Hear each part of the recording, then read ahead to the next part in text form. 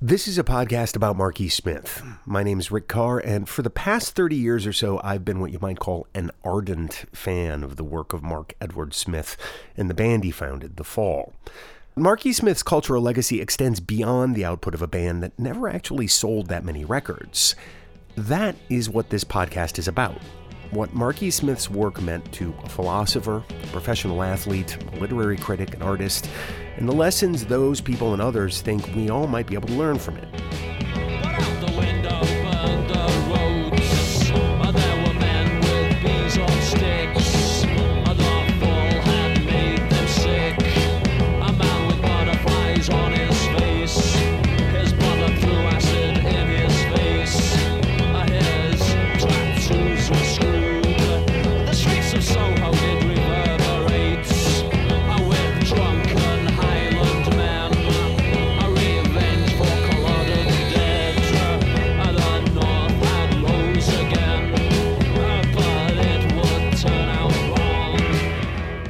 On this episode, we'll be taking a look at how Marquis Smith created layers of meaning in his writing by incorporating references to history and pop culture.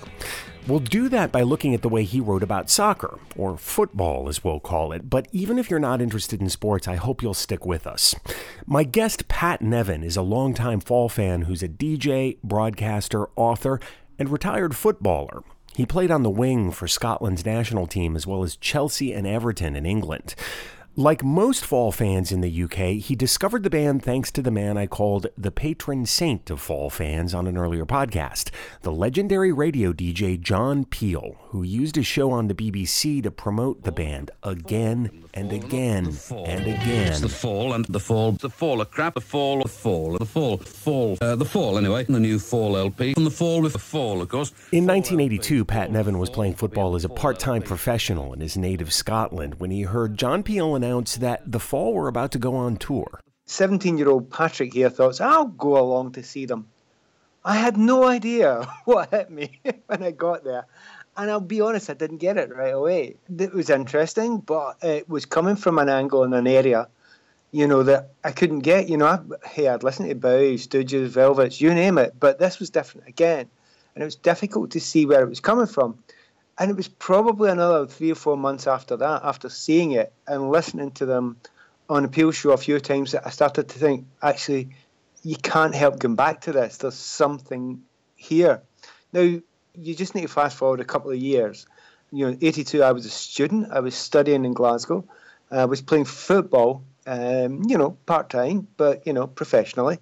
And then I went down to England to play for Chelsea. And that was the most incredible culture shock for them and for me. Let's be honest about it, both of us. And I went down from a very different background, student kind of, complaint rock, as they sometimes call it in the US, and also quite political as well. And my teammates and I had basically nothing in common whatsoever. To the point where when I put on the Fall on the team coach, they started throwing things at me. And maybe I probably deserved it. Did that sort of become a badge of pride for you then? That you could just sort of haul out this music that everybody else hated that you loved? Well, oddly enough, I just did what I did. I just kept on being me. And if you didn't fit in and if they thought you were weird, well, I thought I was the normal one and they were all the weird ones, to be honest. So that was my perspective on it. And I would, because I was a big muso and I DJ'd and, I'd football I loved, but it was secondary to music, which was my real passion. And I'd go to see gigs all the time, every 1, 2, 3, 4, 5 sometimes a week. Travel quite a lot to see them as well. And there was lots of different bands that I loved at that time. But they were all into very much more mainstream music. And what I found was very soft music. And what they couldn't understand is that kind of nice, easy, ballad sort of driven, soft music. It gave me a terrible headache. Whereas the Fall gave them a headache, and I couldn't quite understand that. So I was just me. And oddly enough, there was no bad feeling between myself and my teammates. Some of them tried, to listen to my, whatever it was, my taste in music or my taste in literature or whatever. But it was a stretch, and you're allowed to be different. It's fine.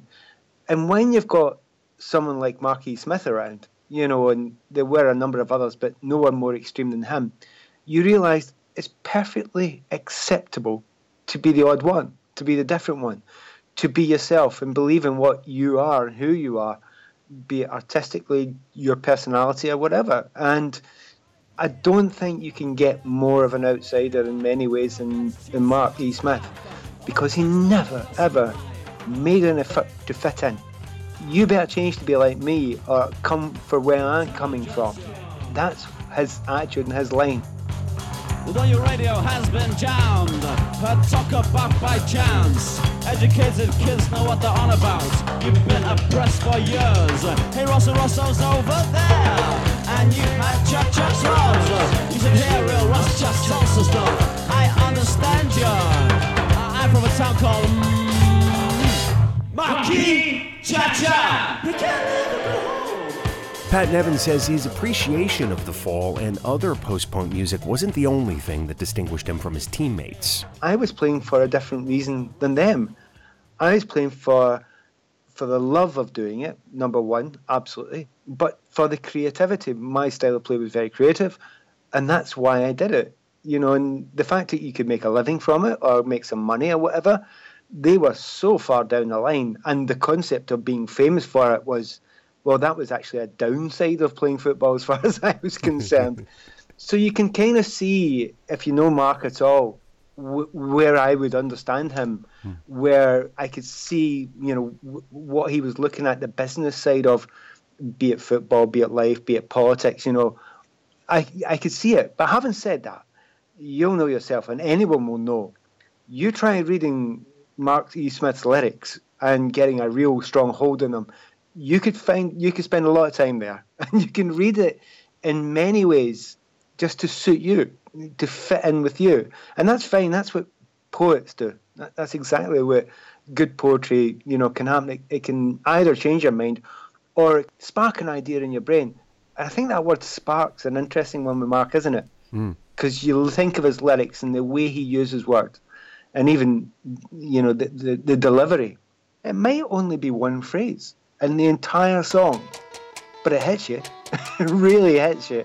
But sometimes every line in the song really hits you.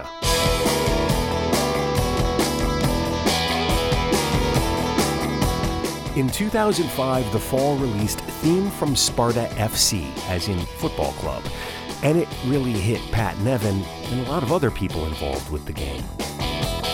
Come on, I will show you how I will change when you give me something to slaughter. Shepherd boy, hey, everybody sing, hey, better act quick, hey, be my toy. Come on, have a bet, we live on blood, we are Sparta MC. The BBC started using the track as the theme for one of its sacred broadcast institutions, the Saturday afternoon rundown of every score in England and Scotland, from the world-class Premier League down to the semi-pro conference. Once, the Beeb even invited Smith on the air to read the scores himself. Barclays Premiership. Charlton Athletic 1, Manchester United 3. Chelsea 3, Newcastle United 0. Pat Nevin says you could listen to Theme from 3, Sparta FC as just a Portsmouth. dumb football song if you want. But if you actually look, think of the lyrics, think of what he's saying, think of what Sparta means. Think of, he will have known exactly what Laconophilia is, and for anyone who doesn't, it's a love of Sparta. So, and it's a very specific thing, and you then add that to what he's talking about at the time about Greek football fans going to a competition, they're going to meet English football fans, the concept of the battle, what that meant to Spartans. None of that is in the song, but it's there if you know the history, and if you listen to what Mark would have said about who his favourite writers were and how he educated himself, it's all there. You just need to dig, or you just have to have a knowledge of history and art yourself and literature yourself. But if you just want to listen to it as a song, hey, it's pretty damn good as well. I love the fact that there always were layers, and I have no belief that I got to many of the layers. One of the layers of meaning in Theme from Sparta FC becomes clear in the middle of the song, when the whole band comes in on what you could call a Greek chorus.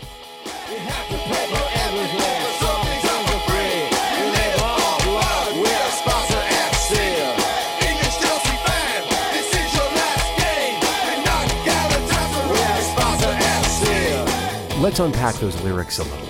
We're not Galatasaray, we're Sparta FC. Galatasaray is one of the top professional teams in Istanbul, and a Turkish team to Greek fans would pretty much be the lowest of the low. Those lines amplify the threat that immediately precedes them. English Chelsea fan, this is your last game. Those lines fix the topic of the lyric as football hooliganism and its history in England. Chelsea, one of the teams Pat Nevin played for, used to be known for the hooligans in its fan base. A lot of English teams attracted fans who were more interested in brawls than ball. That came to a head in May of 1985 when Pat Nevin was playing for Chelsea. At the Heysel Stadium in Brussels, Liverpool played Juventus, one of the top teams in Italy, in the European Cup Championship. Before the game even started, hooligans started throwing rocks across a temporary fence that kept fans of the two teams separated. At kickoff, Liverpool hooligans broke through the fence and charged Juventus fans. They fled in terror. When the stampede was over, 600 fans were injured and 39 were dead.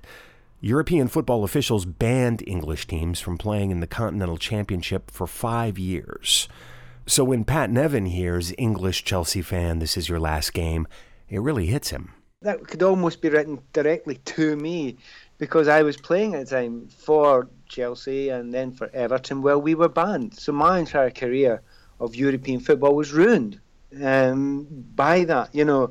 And I have to say, I had a deep hatred of you know, the football thugs. And, you know, there's been many different sort of, you know, pieces written about them since that I've tried to articulate that it was a movement, that it was something cultural. No, they were a bunch of thugs as far as I was concerned, and that was it. And he was, you know, my take on it at the time was, you know, I wasn't a defender of football at the time. I played it, I loved the beautiful game, but I wasn't a defender of some of the sides of it that he wouldn't have liked. You know, like the corporate side of it.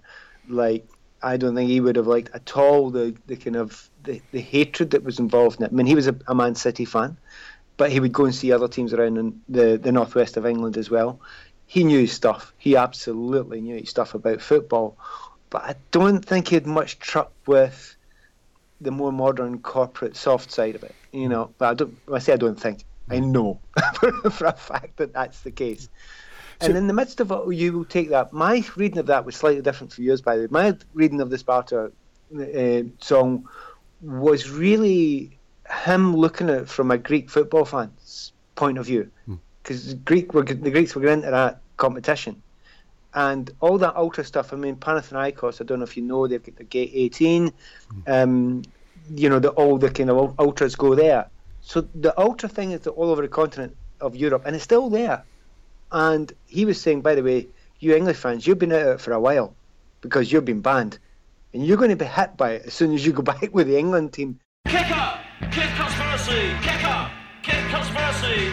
Marky Smith wrote another football song that sticks with Pat Nevin. It's called Kicker Conspiracy. Kick conspiracy! Kick up! Kick conspiracy in the marble halls of the charm school! Half player is punished! Under marble Miller chip, the FA broods. On half flag can be punished. And then guest as a Euro state magnates. Corporates, you elects. Kick off, kick conspiracy, kick off, kick conspiracy, kick off. If you know David Goldblatt's book, The Game of Our Lives, which is sort of about the Premier League coming, and it's parallel to Thatcherism, and sort of making an argument that the working class got just shoved unceremoniously out of football. And in a way, Kicker Conspiracy might almost presage that entire argument. No, 100% it does. I have no argument with that whatsoever. I 100% agree with that.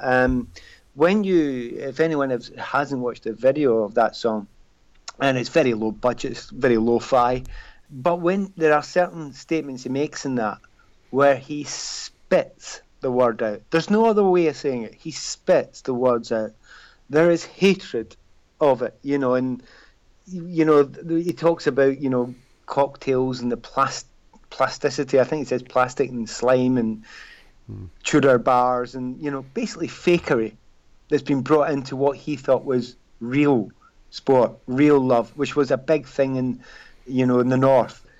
This has been an insidious development for many, many years, and other people would then say to you, yes, very good, insidious development. It's not done too badly, has it? Financially and as a business.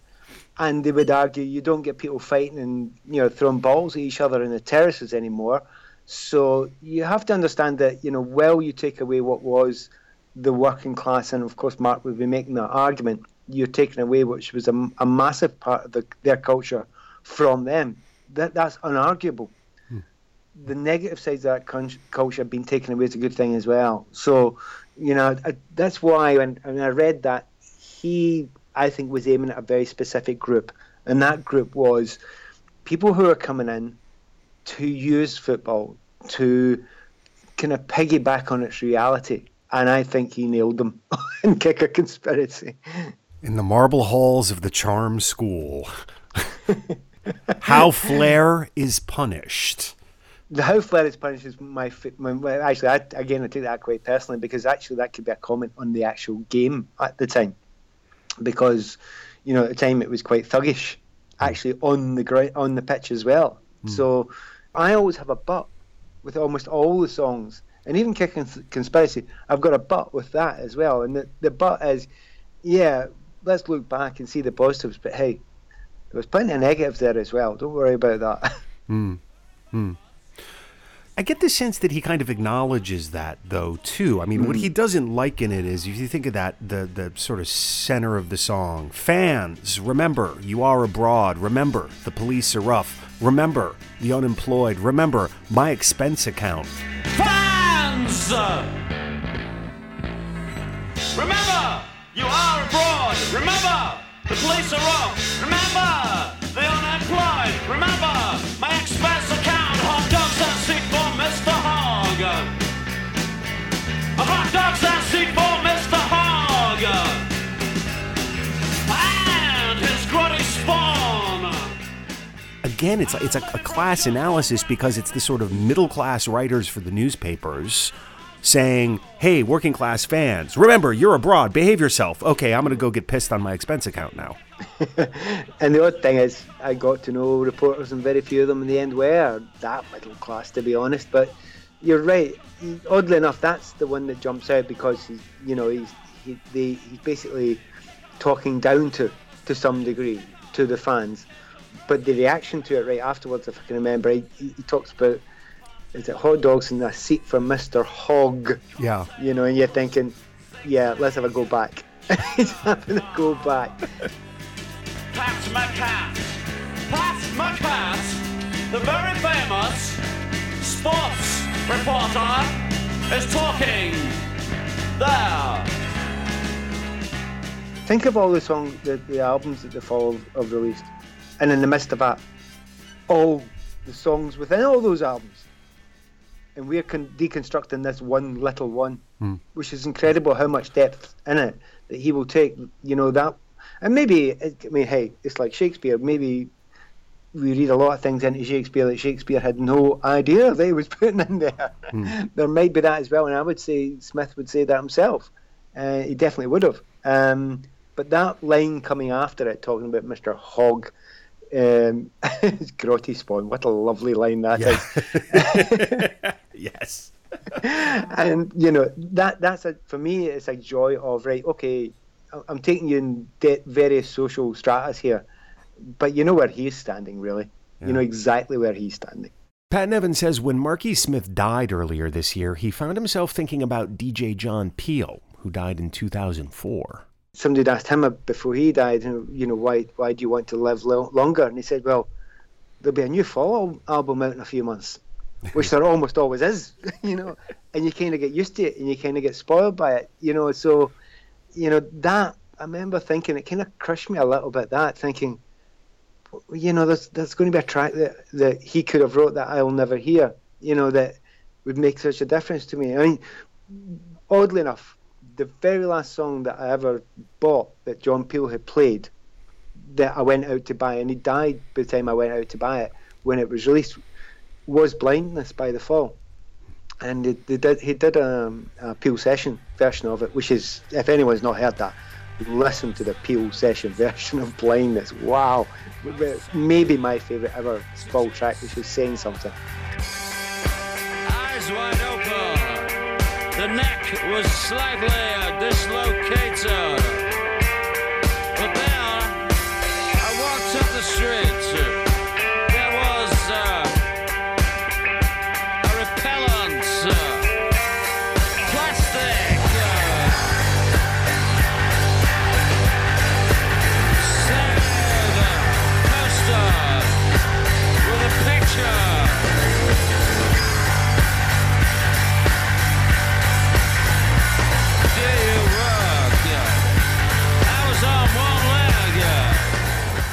But I went into this shop to buy it, and it was back in the days we could buy a CD, and you know, I went in and bought it, and come out and were tears streaming down my face, thinking, well, this is never going to happen again. John Peel's never going to say, listen to this, I'll listen to it, I'll go out and buy it, and that'd be a massive part of my entire life. So when Mark died, there was a bit of it was like a little bit of hit in the heart in the same sort of area. And the only reason why it didn't hit me as much is because John was a personal friend and Mark was just somebody who I really admired. Pat Nevin nearly did meet Marky Smith once, and he says the prospect made him very nervous. Not because he was worried about being starstruck. I mean, he's pretty famous himself, and he spent time hanging around with Morrissey and Scottish indie pop pioneers, the Bluebells. No, he was worried that the Fall frontman would be in one of his moods. He was such a type of personality that he wouldn't grab you on the shoulder and be your best friend. That's not going to happen. He would test you, or he would be antagonistic. And we were supposed to do a TV program together about architecture of all things, and we were going to have a debate and who's got the best architecture between Glasgow and Manchester. Anyway, Mark didn't turn up because he was rather the worse for wear, so I had to do both parts. And in a way, I was really... It's the funniest thing, somebody who you admire, whose work you love. And I remember thinking, I'm actually quite relieved. I didn't really want it to be ruined. I didn't want us to, you know, him to be negative or, you know, test me that much. There's so many people, most of them have been members of the band at some point. I've fallen out with them over the years. And I kind of didn't want it to happen.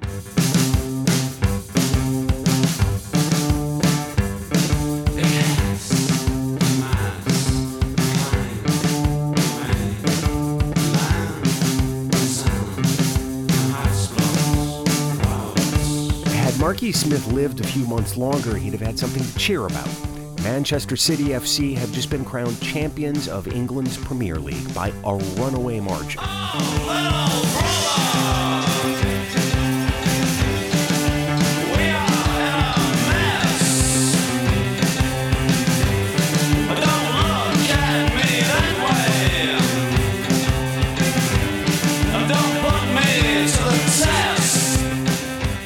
My thanks to Pat Nevin for talking to me. Thanks also to Dominic Bliss and to George Qureshi of the fabulous soccer magazine Howler and its podcasting empire.